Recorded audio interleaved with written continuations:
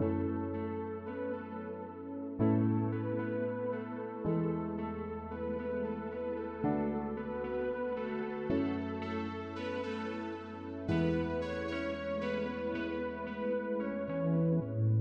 how's it going, everybody? Welcome back to another episode of the HGO podcast.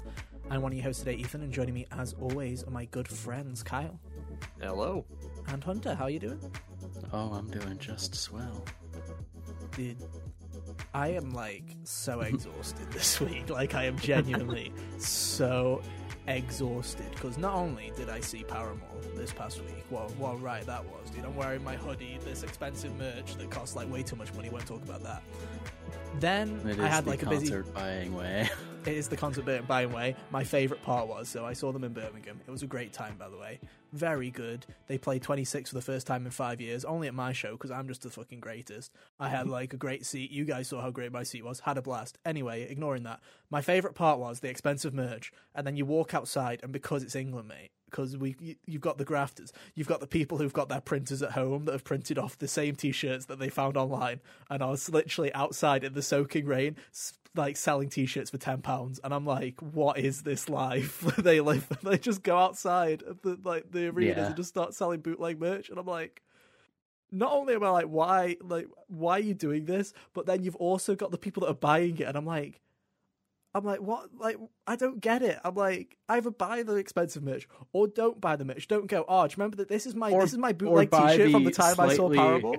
Or buy the slightly more reasonably priced merch from their websites or something if you really need a band t-shirt. But it's funny. 100%. I've been to 30 or so concerts, and I've only ever seen those bootleg merch salesmen 3 times. It's crazy.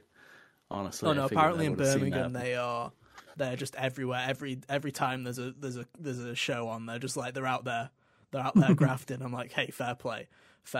I also want to give fair play to everyone in Paramore for saying Birmingham and not Birmingham. So congratulations to that one. You passed the test as far as I'm concerned. That was pretty epic. But no, good show. But I was very exhausted. It was very it was a 4-hour show, very long. But, take that out. Then I have a really busy week at work, and then Nintendo's like, why don't we just drop the Xenoblade DLC in the middle of the week where you can't play it, and Jedi at the end of the week where you don't have time for it. So it's a great week for me. It's a great week. But luckily, Hunter, you've played a bit of Jedi, haven't you? I sure have. And Kyle, you have played basically all of Xenoblade Chronicles 3 Future Redeemed. Yeah, I finished it. And I have played part of Xenoblade Chronicles 3. I've got the title screen. He's made it to the title screen, folks. I've made it, guys. Thank you very much. Thank you very much. As you can see, the title screen hasn't changed. I don't know if it does change, but it hasn't changed, which means I definitely haven't beaten it. I'm chapter 4. But anyway, we're going to talk all about Xenoblade Chronicles 3 Future Redeemed. We're going to talk about however much of Jedi Survivor Hunter has played. We'll also meme on how terrible the port is everywhere. Not even a port. Everywhere's awful. It's great. We'll talk about it. And then we'll see where everything takes us. I finished Coffee Talk. I can talk about that if I need to. We've got plenty to talk about. But anyway, if you're new here, this is the HGO podcast. We're here every Monday. We talk about everything we love in the world of gaming. We are trying to get to 200 subscribers before Tears of the Kingdom, whatever it's called. That Zelda game that definitely hasn't leaked already. One day you'll learn what the name of this game is I don't think I ever will. I think the only way I ever will is if it's I love it even more than Breath of the Wild and it becomes my new second or first favorite game of all time. And then I'll remember its name. It has to deserve. It'd be funny if you liked it more and still couldn't get the name right, though. That's 100% going to happen, Hunter. You see, this is the problem now. I'm it's I'm just screwed either way. Regardless, we're trying to get to 200 subscribers before the game comes out in 2 weeks, and we're really, really close. So if you can go to youtube.com/hotgamersonly, hit us with subscribe. We'd really appreciate it. What will we do? Who knows? We'll celebrate. I don't know what to suggest, to be honest. I'd be like, we'll give a copy away. I just spent £100 on an SSD because my PC's dying. I don't want to talk about that. Anyway, but please go and subscribe. We'd really appreciate it. We're 12 away, so if you could, we'd really greatly appreciate it. As it helps us get review copies, it helps us in the algorithms. It really does support us. We're not just saying it's chat shit. You can leave a like as well, but like I say, subscribe, please. Thank you. I just say we get started straight. Oh, reviews are up. Coffee Talk review is up on youtube.com and at hotgamersonly.com. And so is the Horizon Burning Shores review. I finally wrote a review, ladies and gentlemen. It's taken me like 3 years. I did it. It's up on youtube.com. Thank that you, review Hunter. really Thank popped you. off. It did. I think Tuesdays are a good day for reviews. Like Resident Evil got good traction when that went up. It's a good day. And I can tell you weekends are not good, so please go and support the Coffee Talk review, because I don't know what happened with that one. Please go and support that one. Give it a couple of watches. Give it a like. Thank you very much. Right now, the review is sitting at less views than the podcast episode. I don't know what happened. I don't know what happened. We're never releasing a review on a weekend ever again. Please go and watch it. We would appreciate it. Regardless, I want some support. Hunter did a good job. He did do a good job, and I don't know why YouTube decided to go, no, bad Timmy, get in the corner. Everyone loves Aloy, apparently. Anyway. Yeah, everyone. Everyone loves Aloy, Everyone especially the loves internet, Aloy. Especially Metacritic. Anyway, I digress. Especially 1/3 of this podcast hosts. Yes, definitely. Xenoblade Chronicles 3, Future Redeemed. The end is here. The end is nigh, everybody. Xenoblade is dead. It is buried. We have started digging the grave. Kyle has fully dug his grave and has buried it. It's all done. It's true. I've buried all my copies. They're all gone. Yeah. They're going to turn into the World Tree or whatever it was from 2. Hell yeah. But no, and I'm so we're going to become the mad scientist. We're going to talk about it. We're going to try and mitigate spoilers. Like, we're going to try and do as minimal spoilers as we possibly can, because I don't think it's fair to spoil this, especially as it comes out. Especially because, if you're a Xenoblade fan, it's already hard enough. Because Twitter, good lord, like, they gave everybody a good day. And I was like, I know it's only like 15 to 20 hours, guys, but really, like, I was like, already seeing people going, okay, it's been a day, right? Let's get everything out. I'm like, no, close Twitter. I'm going into hiding. But no. So you finished it, Kyle. How long did it take you to finish it? Main game took me 12 hours about, and then after I beat the game, I went back and 100%ed it, and that added on like another 12, 13 hours. I'm midway through chapter 4. I guess the only... so that Kyle knows where I am, so that there's no spoilers, but without spoiling it to you, I'll just say one word. Snow. That's what I'll say. I'm in chapter 4. So I'm like, I've played about 14 hours. I'm about 14 hours in, and I'm at the snow in chapter 4. I've been doing all my side quests as I go. I've been exploring the world as I see fit. I'm not going for 100%. I do not have the time. I literally have to go to this, write a review, and go straight to Jedi Survivor. So I don't really have time to go and prat around getting all of the containers and stuff like that. We've lost Hunter, and we're back. Wow, Hunter, so unprofessional. I know you haven't played. Shows up half an hour late. There's no need to leave. Oh, yeah, it's half an hour late to the podcast that started recording an hour and a half late. Unacceptable. Unacceptable behavior. I don't even remember what I was saying now. But no, I'm doing all the side quests. I'm not doing all of the collectible, all of that tribe, like, you know, the Collectopedia, the Enemyopedia, whatever they call it. Dude, I'm not doing all of it. The bestiary. Yeah. I should say, when I say I 100% of this game, it's all except the Enemypedia. I'm not filling out a fucking Pokedex. Well, I want to say I'm not doing it. I feel like the Itempedia, whatever that's called, the Collectopedia, also annoying as fuck. Like I'm just collecting. I'm just going, hey, I've got most of this stuff from going through the area once. That's nice. But then it's like, there's like one or two things where it's like, I'm sorry, you didn't get enough of those kind of wood pieces. And I'm like, well, go fuck yourself then. I'm not doing that. Dude, it's really weird that they require you to have like X amount of the item for it to count. Really compared to how that was in Xenoblade 1 and Xenoblade X, where you just needed the thing. Needed one of the thing. It's very bizarre, but we will not be talking about too many spoilers. I don't want to delve into it too much. I will say, though, if you're completely trying to go into it blind, don't watch. I would say that we'll probably talk about characters, and I'll say there'll at least be spoilers for the 6 party members, and probably going into or around chapter 2 or 3, just because that's when the plot actually starts. I was saying to Kyle, the little tiny bit that we did talk about this game has bizarre pacing, where the first hour or two is really slow, and I'm like, what is this? And then it just, as soon as Shulk and Rex show up, it's like, hooray, off to the races. And I'm like, that's so weird. It's very bizarre. I'll also say this about the DLC. Mm-hmm. If you're one of those people that started Xenoblade with the third game, it's completely feasible to do. Yeah, I think you can. I think that you can play the third game without needing without needing the whole context. Honestly, yeah, just skip to 3. Yeah, but don't skip to DLC. Don't skip to DLC. Not for the love play of the God. DLC. I feel really bad for Harry McIntyre, the voice of Noah in 3, because he's playing the DLC now on his stream. Mm-hmm. And one of the first things he said when he started the DLC was just like, I feel like I'm so out of my depth right now. And I should 100% say you will be out of your depth. You certainly will be.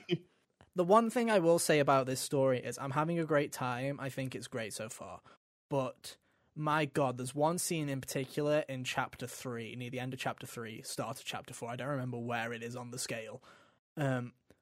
But there's one point where there is literal exposition, and I can't tell if the game wants me to be on the same page right now, to be slightly confused, to be like, oh yeah, okay. There's like this bit where they start doing a load of reveals, and I'm like, I don't know which ones they're expecting me to be on. Like, which ones am I supposed to be like, oh yeah, I know what's happening. What I'm like, what? Like, it's a very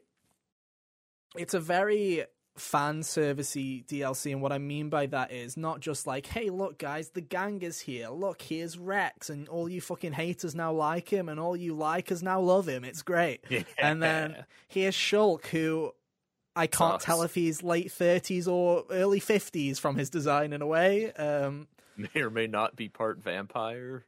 Who knows? Like, there's so many questions, like, genuinely, and there's so many questions and so many things that I'm like, why are they still alive? Like, it's like, there's certain things where it's like, I understand what they're doing, and there's a lot of stuff that I like, but there's also stuff that I'm like, it's hard to review these things without knowing the full story, because I'm sure there will be answers to some of these questions, I'm sure there'll be no answers to some of the others, but at least when you're done, you're like, okay, now I can start asking why, because, you know, it's like there's a bit between two characters where in chapter 2, Shulk says to Rex, "Oh, maybe they'll talk to you," because they talk. And then I'm like, keep going through the game, and I've been playing for 5 hours, and I'm like, is that ever coming, or is that like a side quest, or is that a heart to heart that I've just missed? And then it does pick up again 5 hours later, and that does happen, and I'm like, okay, that's weird. Like, this game is very weird at times, but I do like it. It's very good so far. It's just it's very bizarre in many ways. Let's talk about the cast, I guess. So you've got this cast. It's so much. Like, I'm gonna flat out say it. Like, Noah grew on me. I really liked Noah by the time I got to the end, but I really didn't like him at the start. Matthew is like the anti-Noah to me, where I loved him from the start and it keeps on growing. Like, Matthew is genuinely probably one of my favorite Xeno protagonists, period. I absolutely love him, from his voice to his performance. It's just, there's something about his like voice acting which is just fantastic. It is just like, people always go, haha, Xenoblade's all British, innit? And I'm like, no, it hasn't. It's been very much kind of tame British and a couple of Welsh people up until this point. Now you've got like kind of whatever. I don't even know how to describe Matthew's real accent, really, but it's very kind of rough and kind of like, he's like me in a way, where like whereas A is like Kyle, who's bashing me for my grammar every fucking day, and then Matthew is me, and I'm just like, in it, what? Yeah, it's just like, I love him. He is just like, I'm feeling full of beans, which a lot of Americans are surprised that that's an actual thing that people say. I don't know why. I've never heard you say it, but it doesn't sound out of the ordinary to expect. I'm feeling full of beans. It's just really funny. It's just a really funny line, to be honest. And when you start out in this game, you only have you and A, and then you get you, A, and then Nickel. So it's like you get a very small party, so you just hear a lot of Matthew's voice lines at the start. So you just hear a lot of, I'm feeling full of beans, because A is not a very talkative character. So you just hear a lot of Matt. And it's just like that same line over and over again. And it was great. But no, I really like him, and I really love how instantly they kind of, that's the one thing I did like about this DLC, was they don't leave you hanging on who Matt really is and what his deal is, and his sister Niall. They don't really go, okay, what's the difference? They're like, we know he looks like Noah. He is your fucking Venn diagram. Like, he is your family history chart. Like, so you kind of get all that established. It's basically you're looking for his sister. His sister's gone missing. The city's collapsed. If you remember from the base game, spoilers for base game, N fucking wreaks havoc on the city. He basically has his GTA mad session, right? And off he goes. And then it turns out that he killed Matt and Niall's grandfather in this attack. And then, obviously, he's trying to find his sister because the explosion happened. He's gone missing. So he's now partnered with this mysterious person who is called A, who has the core crystal, the red core crystal. And you're like, oh, what's happening there? A, red core crystal? Definitely don't know what's happening there. Let's keep playing this video game and find out what's happening. I love the relationship between Matthew and A. Yeah, I genuinely... They play off each other so well. I'm not usually a fan of A's kind of character trope when it comes to anime. I really don't kind of like the kind of very much like, not necessarily introverted, but very much like, I know what I'm doing. I'm very like in my own head. Like, I am the professional here. I am going to be like, you've got the professional, you've got the child who's Matt.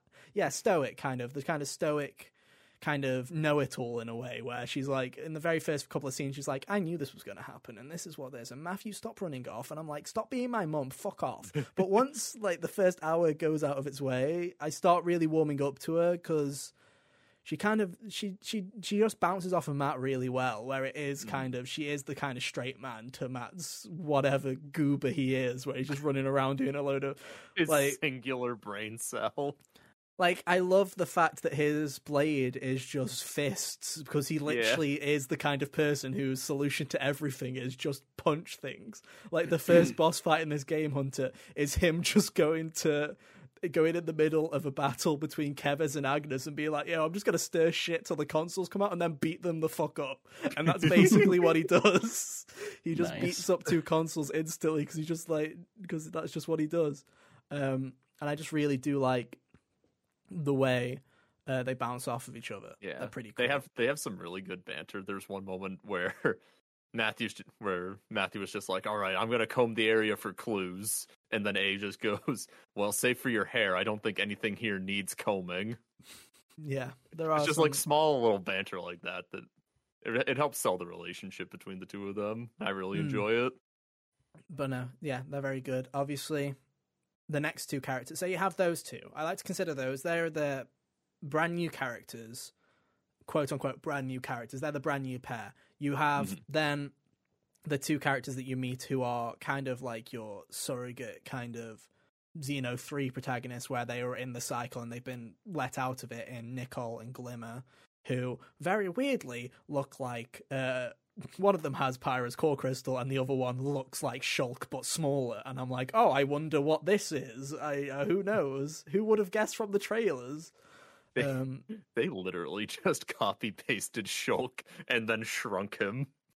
Here's the thing, right? Nicole. And I don't think it's a spoiler to say that obviously Nicole and Glimmer are the son/daughter of Shulk and Rex, respectively. Yeah. I don't think that's a spoiler to say, because I think everyone worked that out. I think anyone with eyes could figure that out, yeah. I think what's really interesting is I look at Glimmer and I see both Rex and Pyra in that character. I'm like, I can see that you're the kid. When I look at Shulk, I'm like, I do not see Fiora anywhere. I know you two basically look like siblings. Because Fiora barely had a personality. Yeah.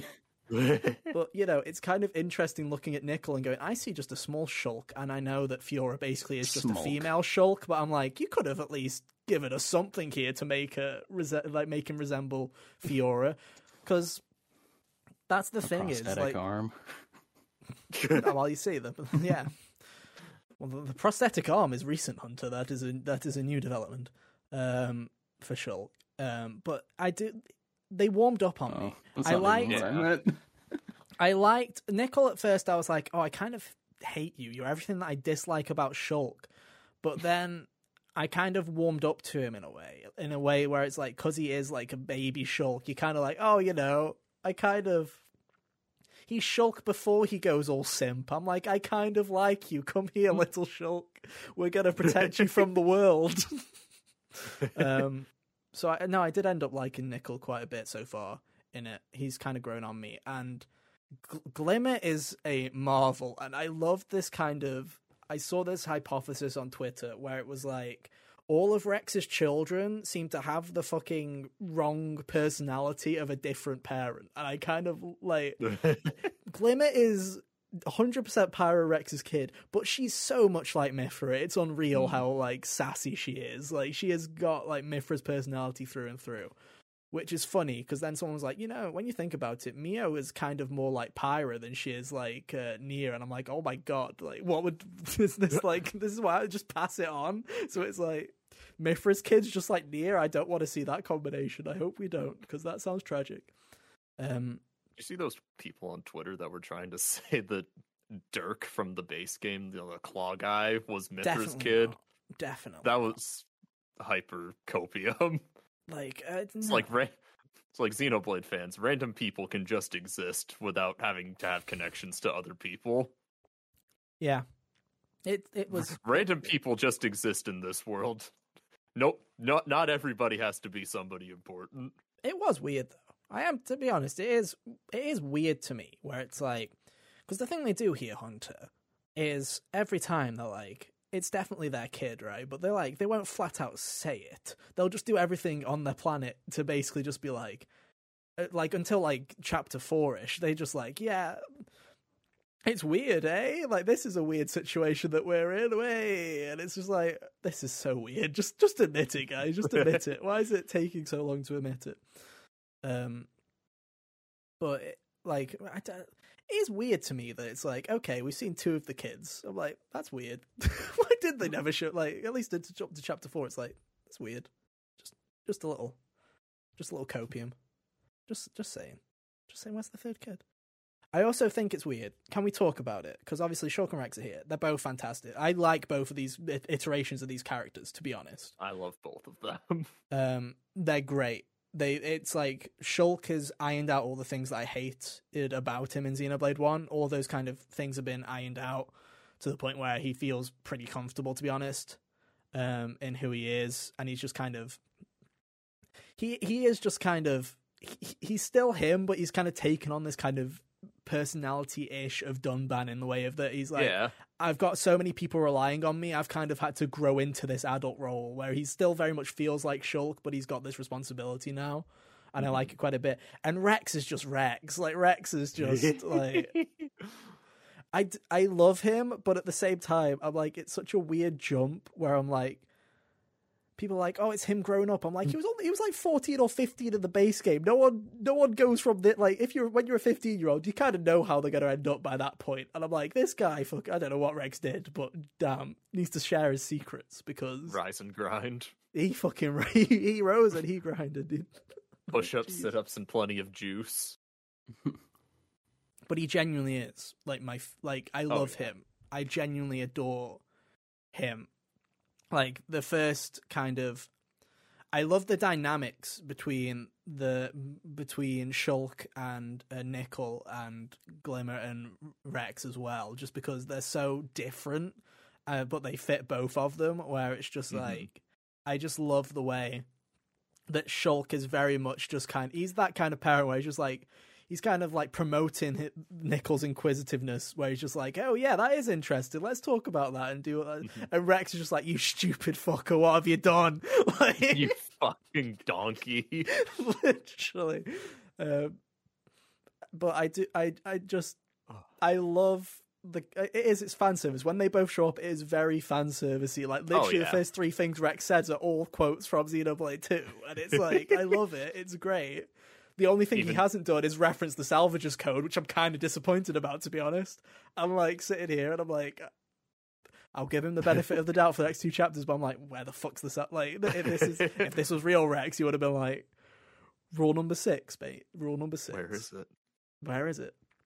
No, even down to their gameplay, like they're just super well done. Like Rex now fights with 2 swords, like Morag did in Xenoblade 2. He's so busted. As soon as I swapped to him, I was like, I'm not moving off of this character ever. Literally, there's an upgrade you can get later where he's got the spinning, like I can't remember what's the spinning double spinning edge. Double spinning edge. He's got double spinning edge again, but I don't know if it's an upgrade or if this is just how it works. You can get it so that the double spinning edge builds up the charge on the double spinning edge, so you can just fucking spin yourself right round, baby. Spin forever. To win. I love characters like that. Yeah, it's got crit recharge built into it, so every time you get a critical hit, the art recharges itself. It just combos into itself. Yes, Xenoblade 3, and it kind of becomes DLC, a problem. Continuing the base game's thing of having the double sword class be busted. It is genuinely kind of a problem where you're doing too much DPS to the point where my defense can't keep the aggro, so I keep dying because I'm just spinning to win, and all the aggro comes back on me, and I just die instantly. Because he kind of does have that kind of glass cannon build like Morag does, where if the attack gets on him, he's fucking Salu. He just bleeds instantly. The difference is he doesn't have the evasion that Morag had to not get hit. Yeah. So he just dies in 2 hits, but it's so funny, dude. Dude, it is really funny. And then you've got Shulk, who's taken on Dunban's role as the evasion tank.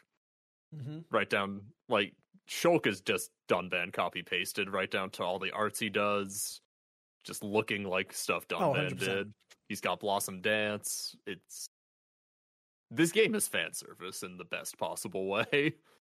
Even from, like, it very much is. And for the first couple of hours, I was especially kind of, I don't know if I was butthurt or whatever, but a lot of the early game kind of reference stuff, other than, like, the Rex showing up, is very Xenoblade 1 heavy. There's a lot of Xenoblade 1 references and fan service and stuff like that. And I was like, oh, like, they just answer questions that people have been bitching about on Twitter for decades, where they're like, okay, here you go, here's your lore, right, there you go, that's what, like, little nods. But they don't ever explicitly say anything. And that's why I like it. They give you answers, but they also just don't, as at the same time. It also baffles me where the fuck everybody is. Like, I keep thinking this, where I'm like, not to the end yet, so I don't know if there's a reason for it. But it's like, the fact that it's like, this isn't the birth of the first city, Hunter. This is, like, obviously it's the rebuilding. So why is Shulk and Rex, like, 500 years or so into Ionios? Why aren't they at the start? Why is this, like, why, where's everybody else? Where are their friends? Like, they all act, they're like, their friends are gone, other than, obviously, the fuckers that held hostage and yeeted away, like in Xenoblade 3. Yeah. But it has got me answering, okay, why is Shulk and Rex alive? Where the fuck is Pyromithra? Where are, like, the people that you'd expect to still be around? Especially when you're like, okay, if Shulk can survive, why is Fiora gone? Where's, like, I understand because she should have been in the first place. I understand some of the like, I understand some of the older people being gone in a way where it's like, I can understand, like, Dunban being gone. I can understand Zeke and Morag not being here. Morag, so far, anyway. There's no justice. Not a single reference to Morag so far. Just want to throw that one out there 4 hours in. There are very obvious references to Zeke and Pandoria and to Sharla and Ryan. There are very obvious references to those characters in particular. Wow. Sharla gets a reference before Morag. That's messed up. Well, I can't. About it. I mean, I think Rex is the reference to Morag. Kind of. But even, like, Zeke gets basically all but name dropped. Like, they basically very much, there's a character they're basically just like, oh, well, I was told this. And they were like, well, you know where you got that information from. And it's a very unreliable source. And you're like, oh, yeah, okay, I instantly know that that's Zeke that they're talking about. Like, because of course it is. But one of my favorite little nods from this game was in an early cutscene. It's in one of Matthew's little flashbacks to his past, and where he's with his grandfather and Niall, and some of the kids from the city come over to Niall, and they're like, "Can you play the piano for us?" And she goes, "Sure. What do you want to hear?" And they just start listing off the Xenoblade Chronicles soundtrack, and I'm like, "That's so weird." Like that was like that. It's such a cool. It's a really funny out. like Gower Plains. Yeah, they genuinely are. They're like, "Can you play?" Yeah, it's like, yeah. Like, can you play Gower Plains? The Tomorrow, is it not the Tomorrow? Walking with You or the Tomorrow with You? One of those. And then Hunter, no shit. The third song they asked to hear is Zeke's battle theme from Xenoblade 2. Yeah, amazing. On the piano. on the piano, by the way. But I wasn't ready to hear that, but it was really funny. But it's like even there are plenty of references to both of them, and obviously I'm not done with the game yet, so I'm sure there's still plenty more to come. But it's like you're just gonna encounter turtles fully grown, massive, right at the end. I wish. Honestly, there's a bit where they're like, "Hey guys, let's go back to our base," and there was a small part of me that was like, "What if it was just fucking a massive turtle on the ocean, dude? Like, what if it was turtles?" I was like, "What a riot that would have been." That would have been funny. The base is pretty cool, regardless. But it was nice to see Colony 9 again. It is. Go back to where it all started. Because that's the thing is, right? Because it's like, I think in the base game they did a great job of making new areas with nods to different places where you're like, okay, that's definitely a reference to More Ordain, or that's obviously a reference to Gower Plains, or you've obviously got the massive sword from the Bionis, and you've got there's a load of stuff where you're like, that's really cool.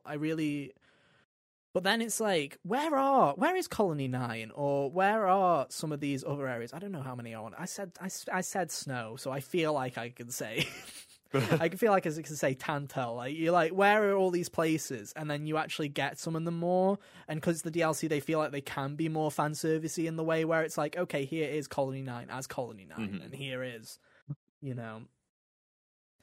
here is Tantal with the root. The way, I won't say what they blend Tantal with, because I feel like that is a spoiler, but when I realized what they kind of mixed from Xenoblade 1 and 2 together like that, I was like, that's fucking genius. I'm like, was that on the board? Like, did they think about that from the start? 'Cause I'm like, those two things are such a good thing to put together, thematically. I'm like, that's fucking incredible. I loved that. But there's just little bits of it where I'm like, I really appreciate it. And then I'm also like, in the same way as Torna, right? Where you're like, oh god, I'm like, okay, why weren't these here? Oh god. Why weren't these here in the base game?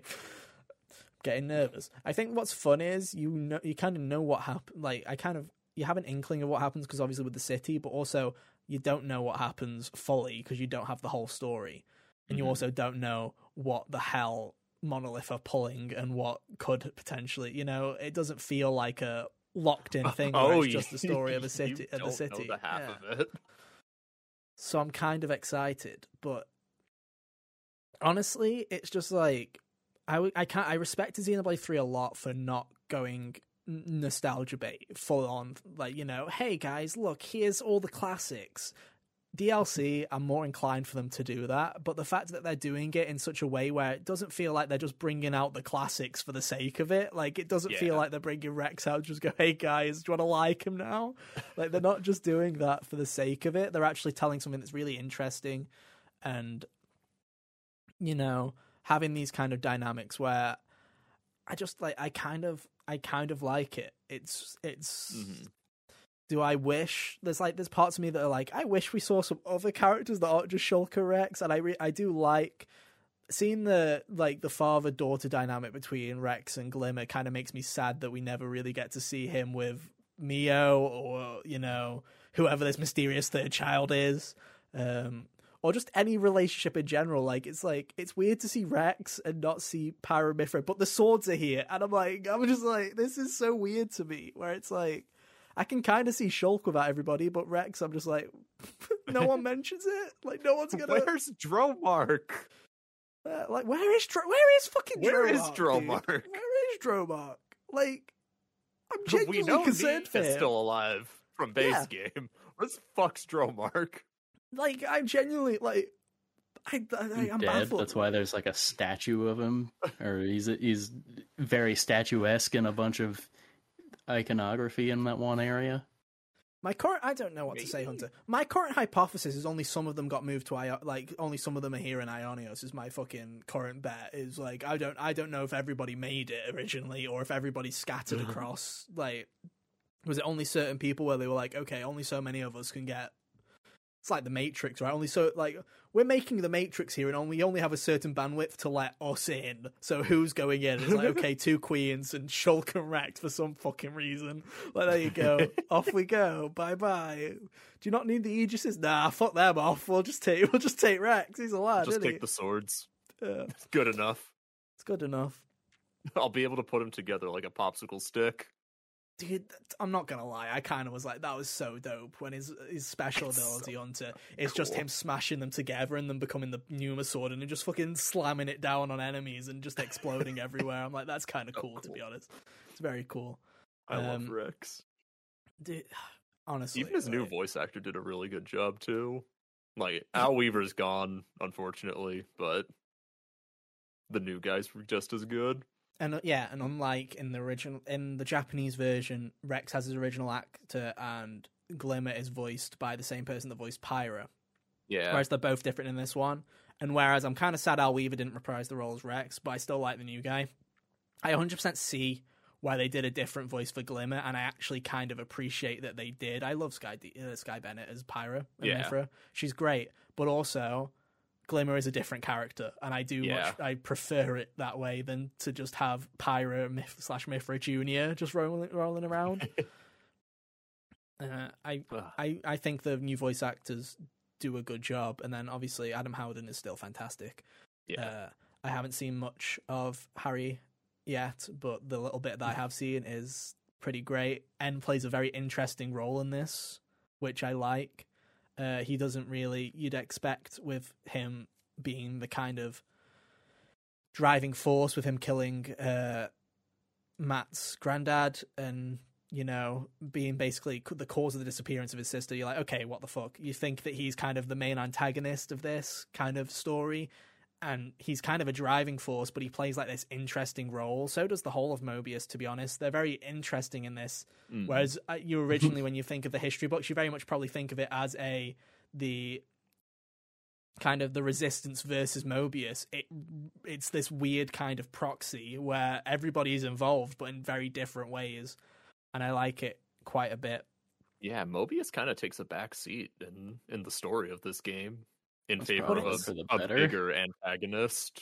But it's interesting because the little bits that they have done with N and Zed especially, I'm like, this actually makes them more interesting in base game. When I'm like, seeing these little bits of how Zed's kind of modus is like working, and you're like, okay, these little interesting bits, like, I won't spoil anything, but when you're like, again, it's not like Zed's pulling the strings like he is in the base game. He's very much in a different role, and so is N. Yeah. It's just like, it's interesting seeing how these work in a way where even the game is very much with the consoles. Like, you see like 3 consoles so far. I've seen 3 consoles other than N in this game, and you beat the shit out of them and they just fucking go away.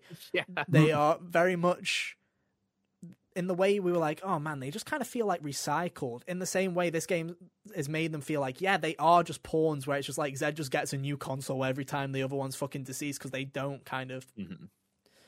It's very interesting where I'm like... They don't matter to him.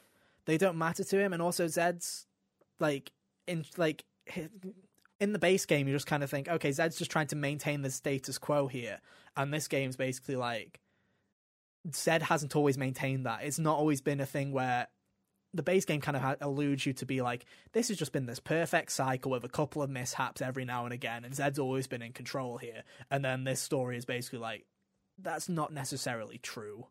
And it's never been a clear-cut kind of situation where it's always been everybody against Zed and Zed against everybody. It's not always been that way.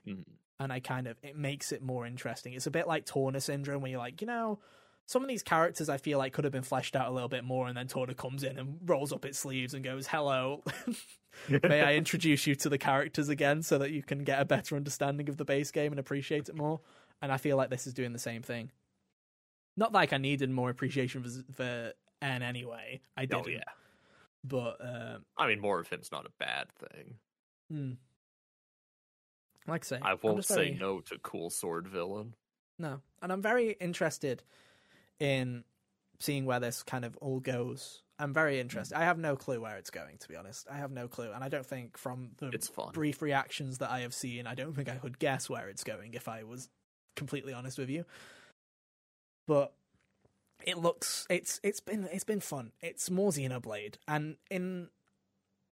I like to bring this into contrast with Horizon, which we talked about last week. Reviewers up, youtube.com/hotgamersol.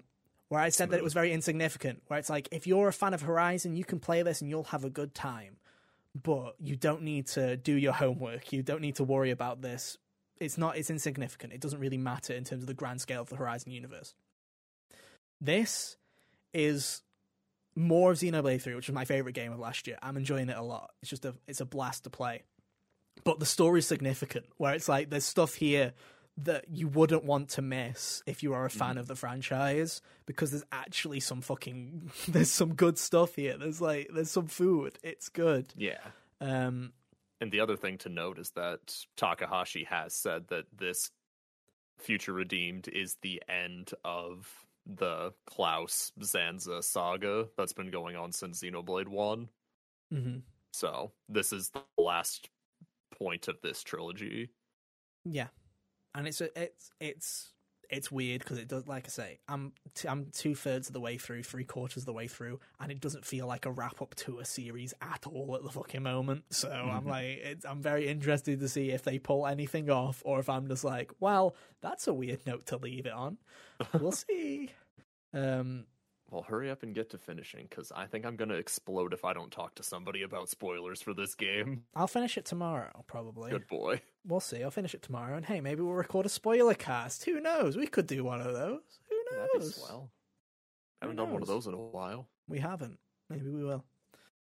We probably should, to be honest, if we are going to do it. We probably should. We should probably even if that's only like half an hour, 40 minutes, we should still do one. Hell yeah, we'll do it. But now I'm having a blast. You seem to enjoy it. Yeah, I love this game. I think it's a very wonderful way to cap off this story arc, and I'm excited to see where things go next, because shit gets crazy in chapter 5. I'm sure it does. But yeah, review will be up some point. I'll get to it. Don't you worry about it. I've got to finish the game first. But yeah, it's just fun, and it's also easy as fuck. By the way, it's like the easiest Xenoblade experience I've ever played in my life. Like, there's only one fight that was challenging, and it was because they took the character that I'd upgraded to shit away from me, and then I had to fight it. And I had to fight as the character that I played as the least, and I was like, well, this is fun. Yeah, this is fine. And it was one of those ones where I was like, I'm supposed to lose this, right? And the game's like, nope. And I'm like, well, shit. You gotta win, son. Get good. You gonna learn today. Maybe. Did I learn? Or did I get lucky? Who knows? I don't know. But no, it's pretty great. You should play it if you haven't already, but who am I kidding? You're probably already playing it. You're probably here to hear. You're probably done with it, truthfully. Yeah. You're probably. It's my fault that I'm not done with it, because I had work, so I had literally like 2 hours to play it this week. And then I've just been binging it today before the podcast. I literally, out of my 14 hours, I played 8 of them today. So it's been fun. It's been a good time. Anyway, Hunter, you've waited long enough. You've listened to us drone on and on and on. Would you like to talk about Star Wars? Oh yeah, Star Wars. Yeah, it's pretty solid. All things considered.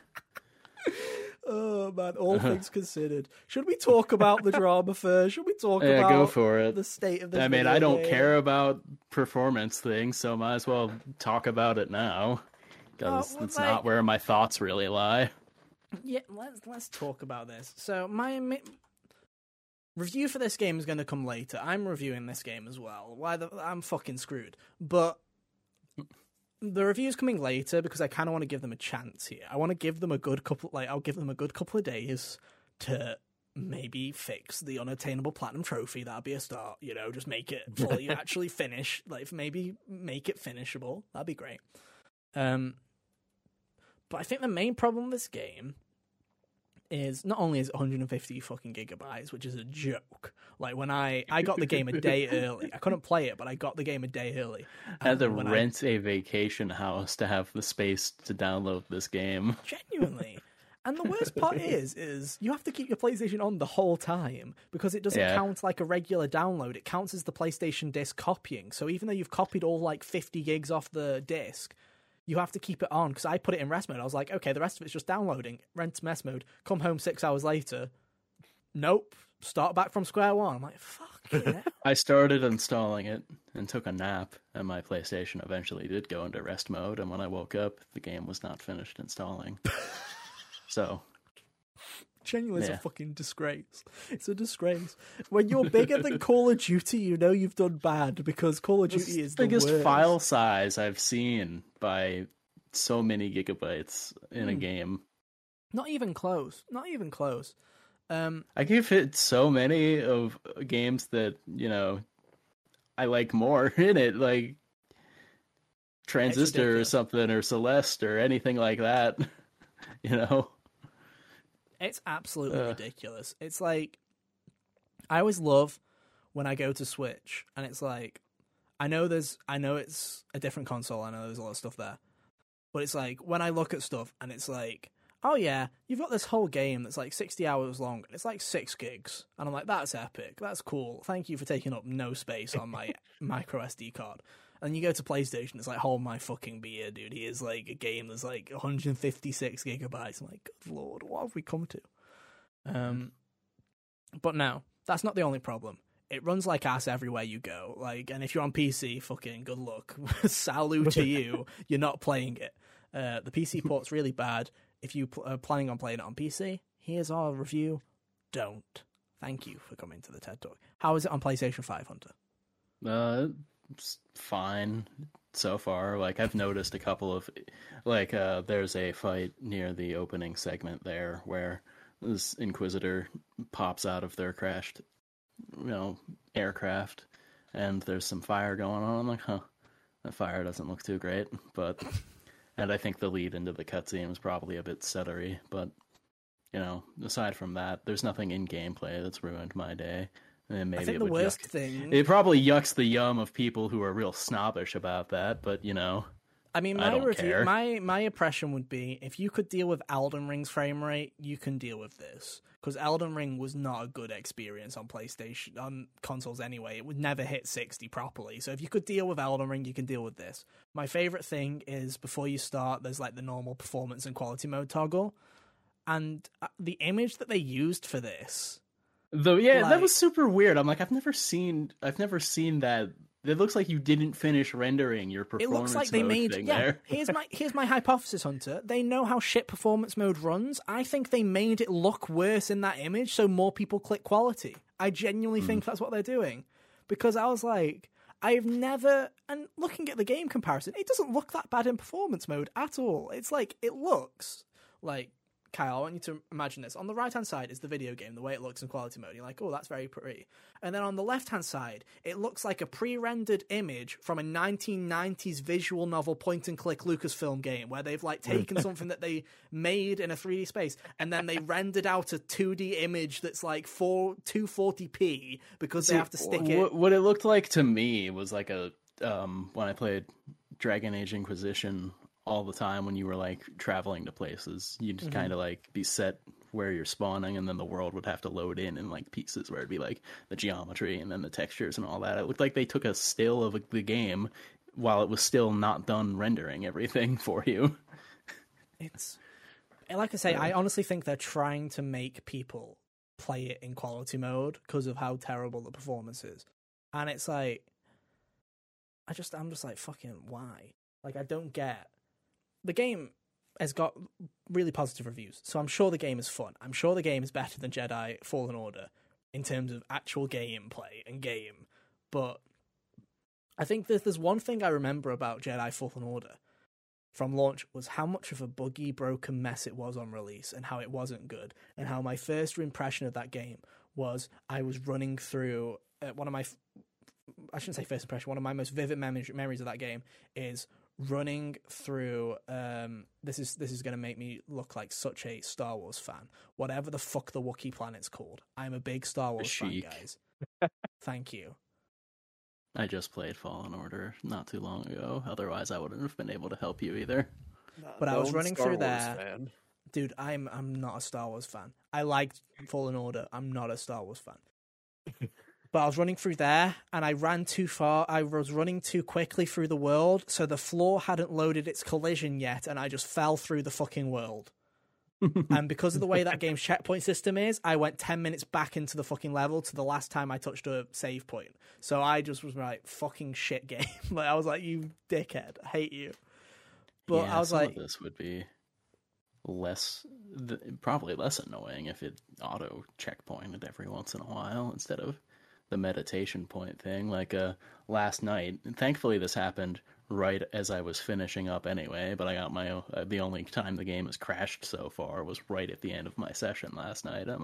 I had just walked away from the meditation point, and then it was like, I'm like, well, at least you have a sense of timing there.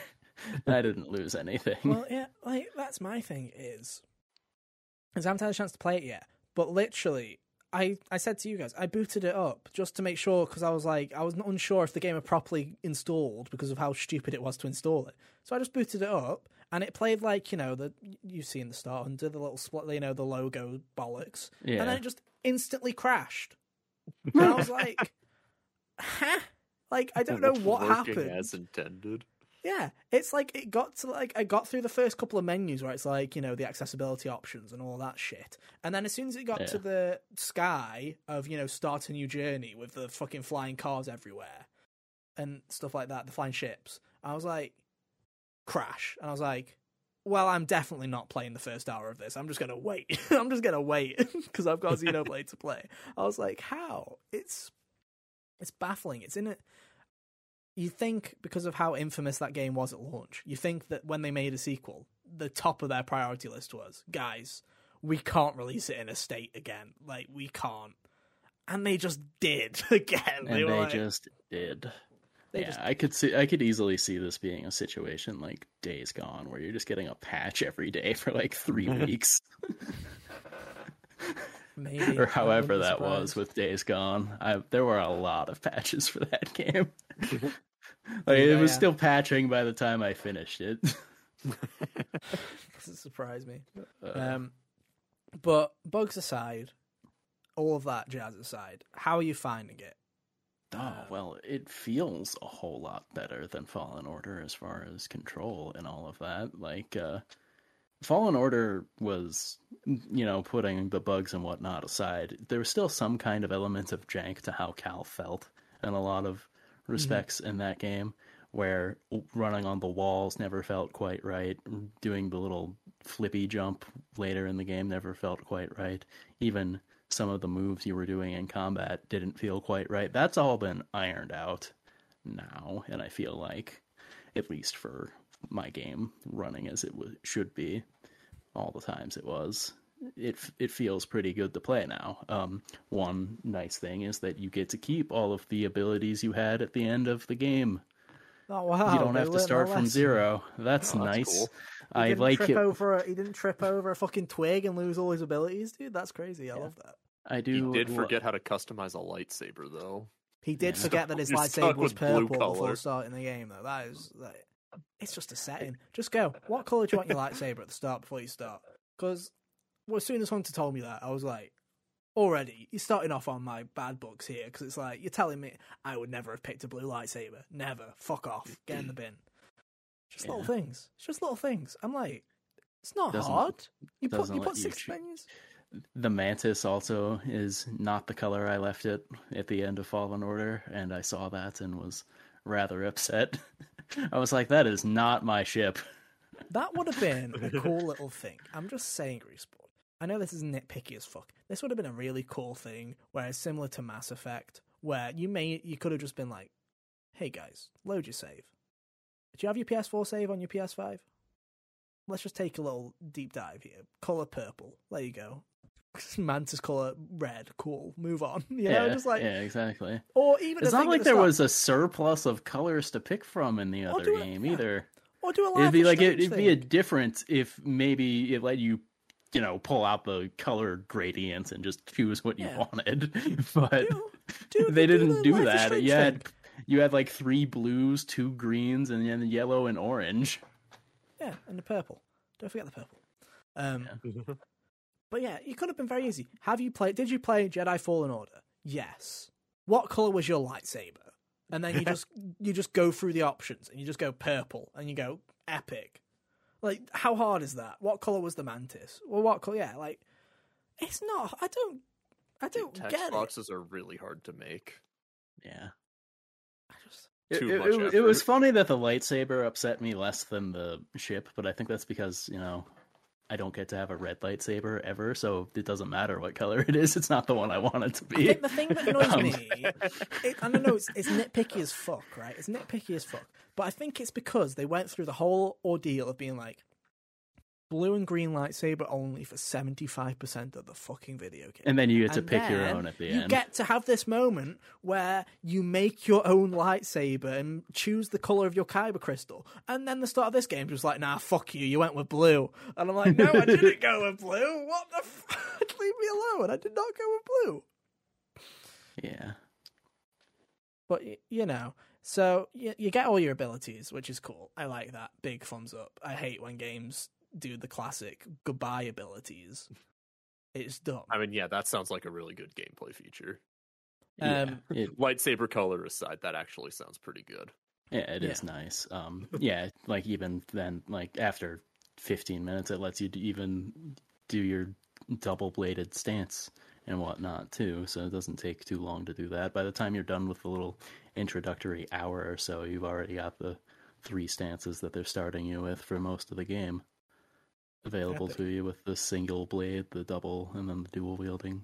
Which was interesting because they gave you all those lightsabers in the first game, and it's like really awesome. But then it's always made me go, okay, when they do a sequel, they've got like no room for new lightsabers here, and they have done the new one. Apparently you've got there are new Ren. ones.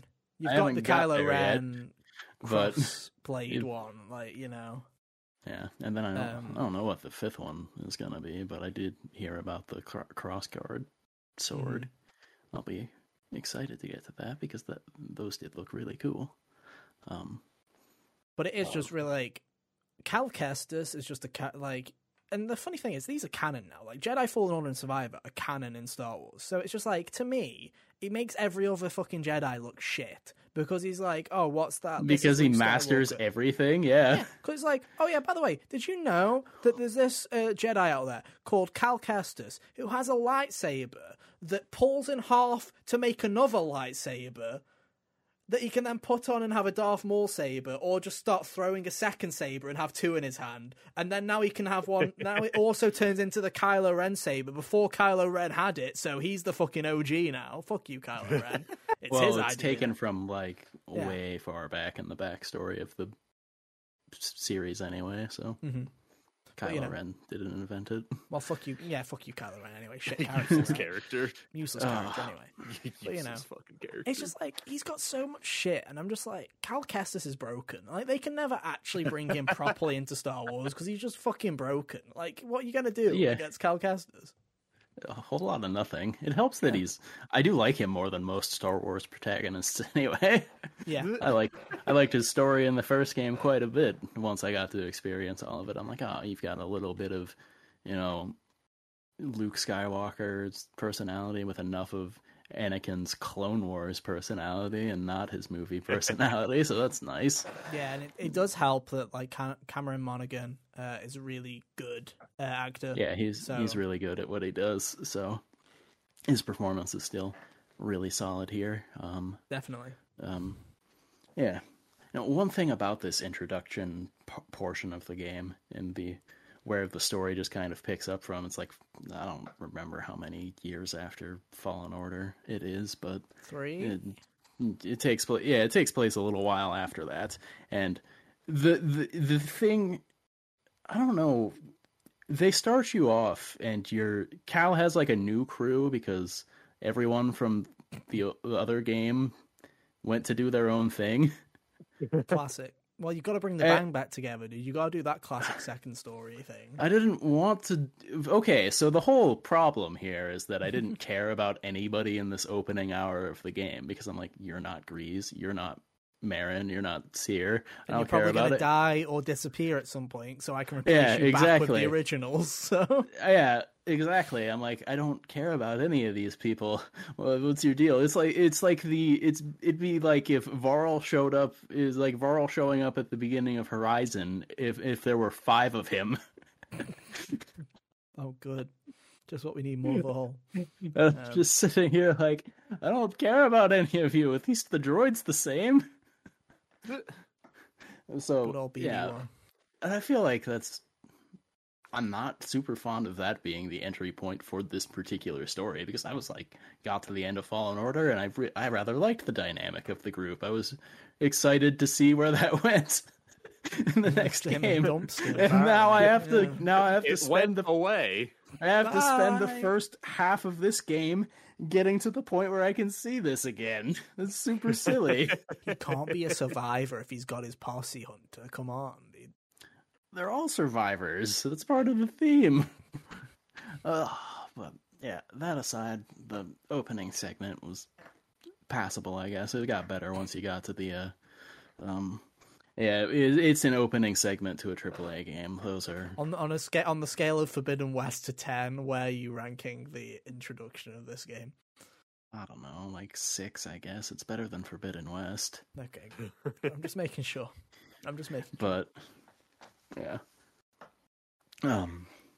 Aside from that, it's nice that the double-bladed, like the dual-wielding saber thing. It's nice that that's like a fully fleshed out moveset this time instead of just being a little special attack. Oh yeah, that's cool. Yeah, I've been rocking with that since I had the option. Like basically since given the option, I've been using dual wield and then double saber, and the singular lightsaber has been stashed away probably forever. It's been heads now, yeah. Yeah, yeah. That's probably going to be gone. Why use one sword when you have a second one right there? Exactly, and you can stick them together. It's funny because it's like when you're switching them out, it'll show you like the little stat thing because that's one mechanic I guess I should mention is the stances.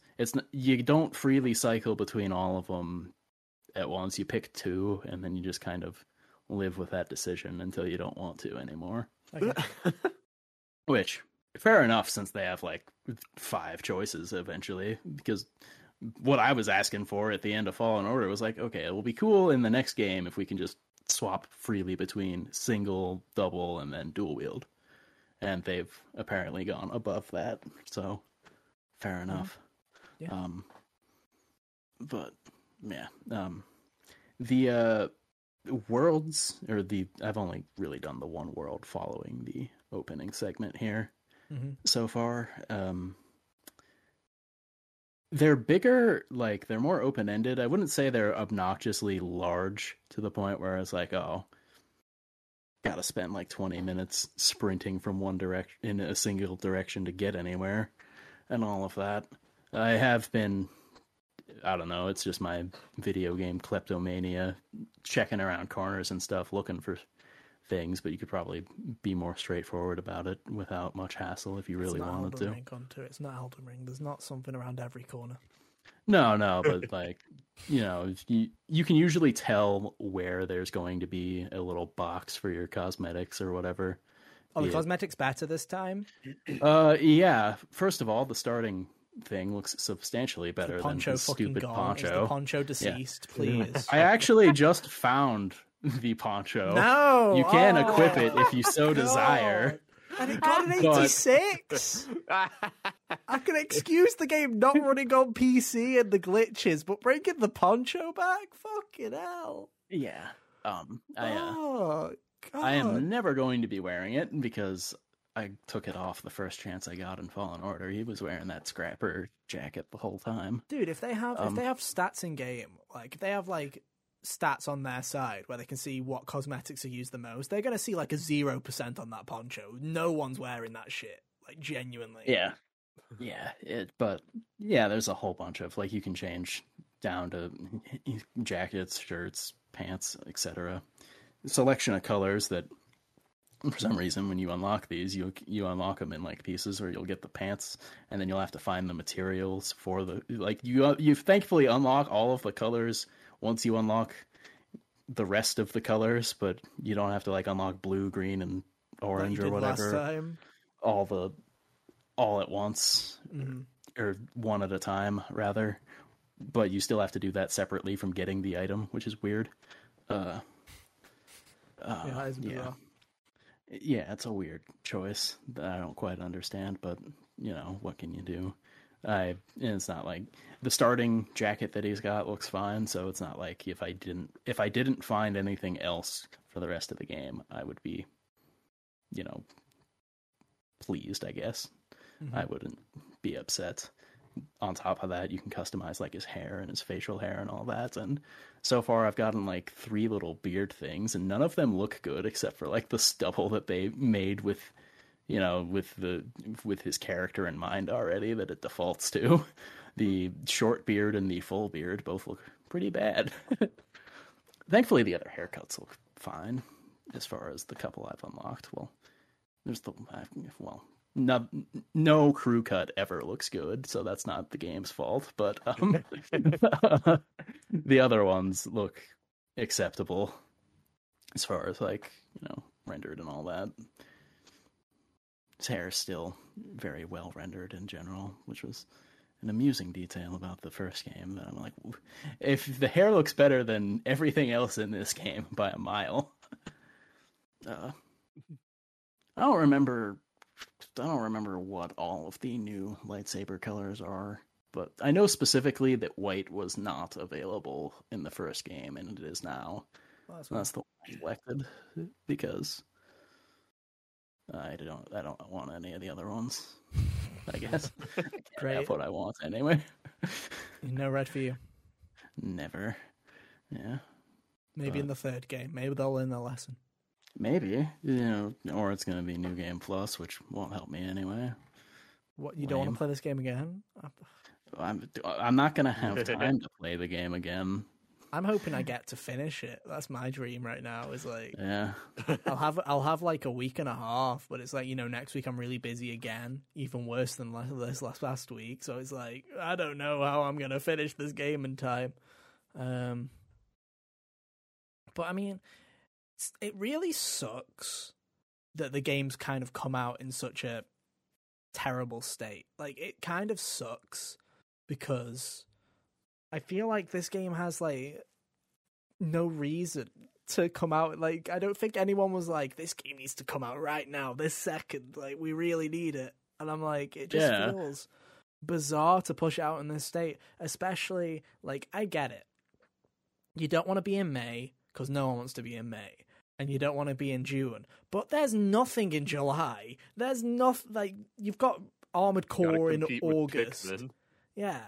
It's like Armored Core versus Star Wars. It's not a competition.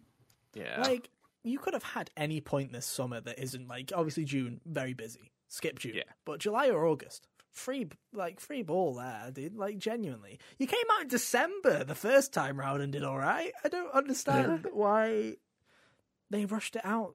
Because it's like, I'm not gonna lie, like, it has kind of put, like, not necessarily, I want to play it because I did enjoy the first game, but it has kind of put me, not necessarily off, but I'm just a bit like, oh, yeah, it's kind of lame that it's a bit shit right now.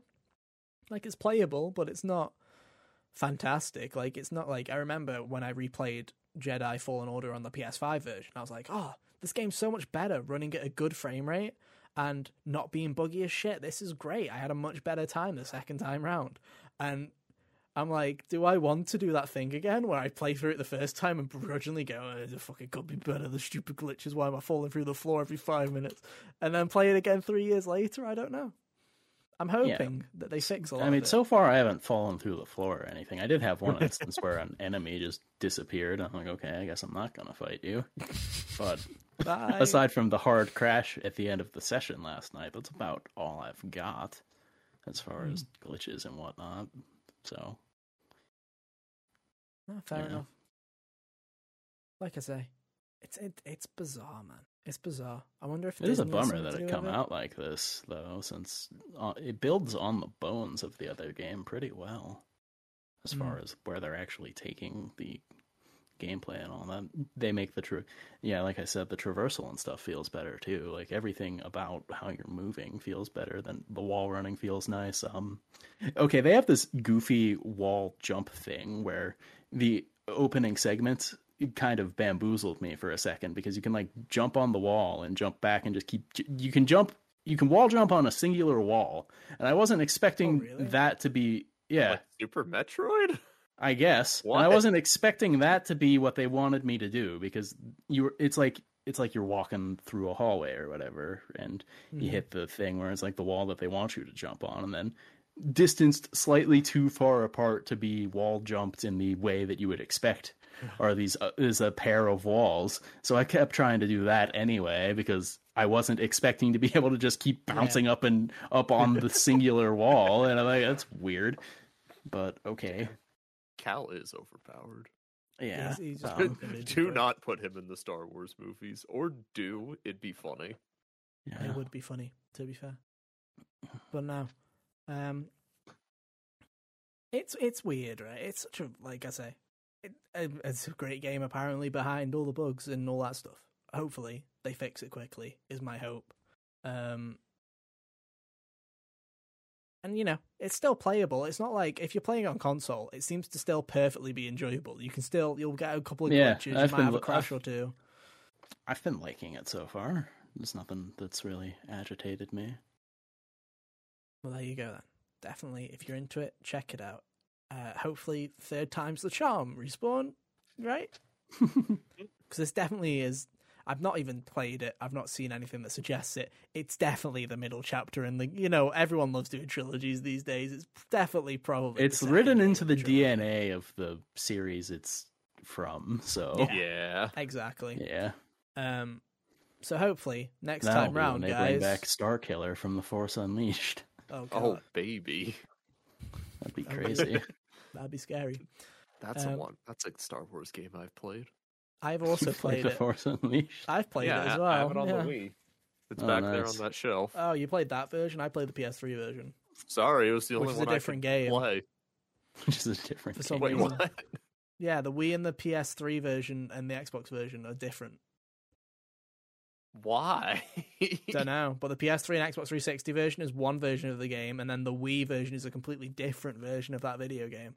And then when they ported it to Switch, they ported the Wii version, and everyone was like, why? Why did you not port the actual version? It's bizarre. Anyway.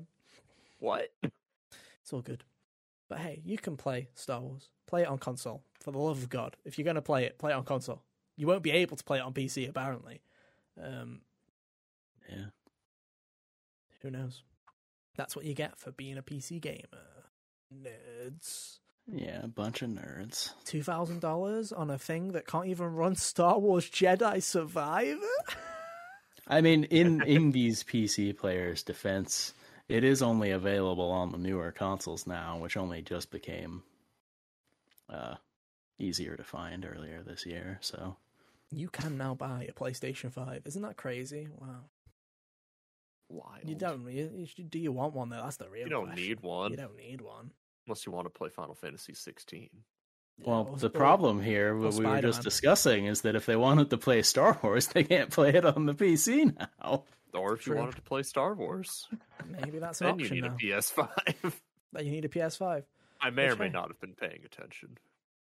That's the spirit, Carl. That's the spirit. We can always count on you. Anyway, I guess that's it. I guess that's our show. We're done. Go and play Xenoblade. Go and play Star Wars. Unless you're on PC. Yeah. Then go and play Coffee Talk too. Oh, go play that. It's a good one. I did. I played it.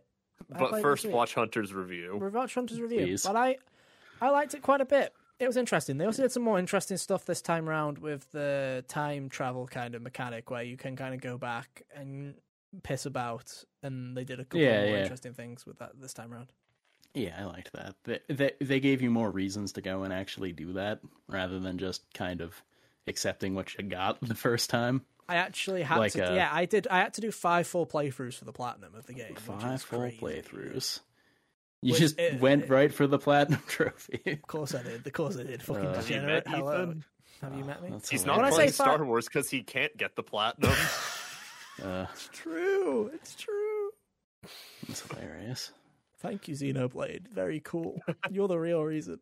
But no, yeah, it takes 5 playthroughs. But to be fair, some of them are partial, where it's just like the final one. I just had to try and get Riona and Lucas's normal ending, which is very hard to get. Their normal ending is the hard one to get.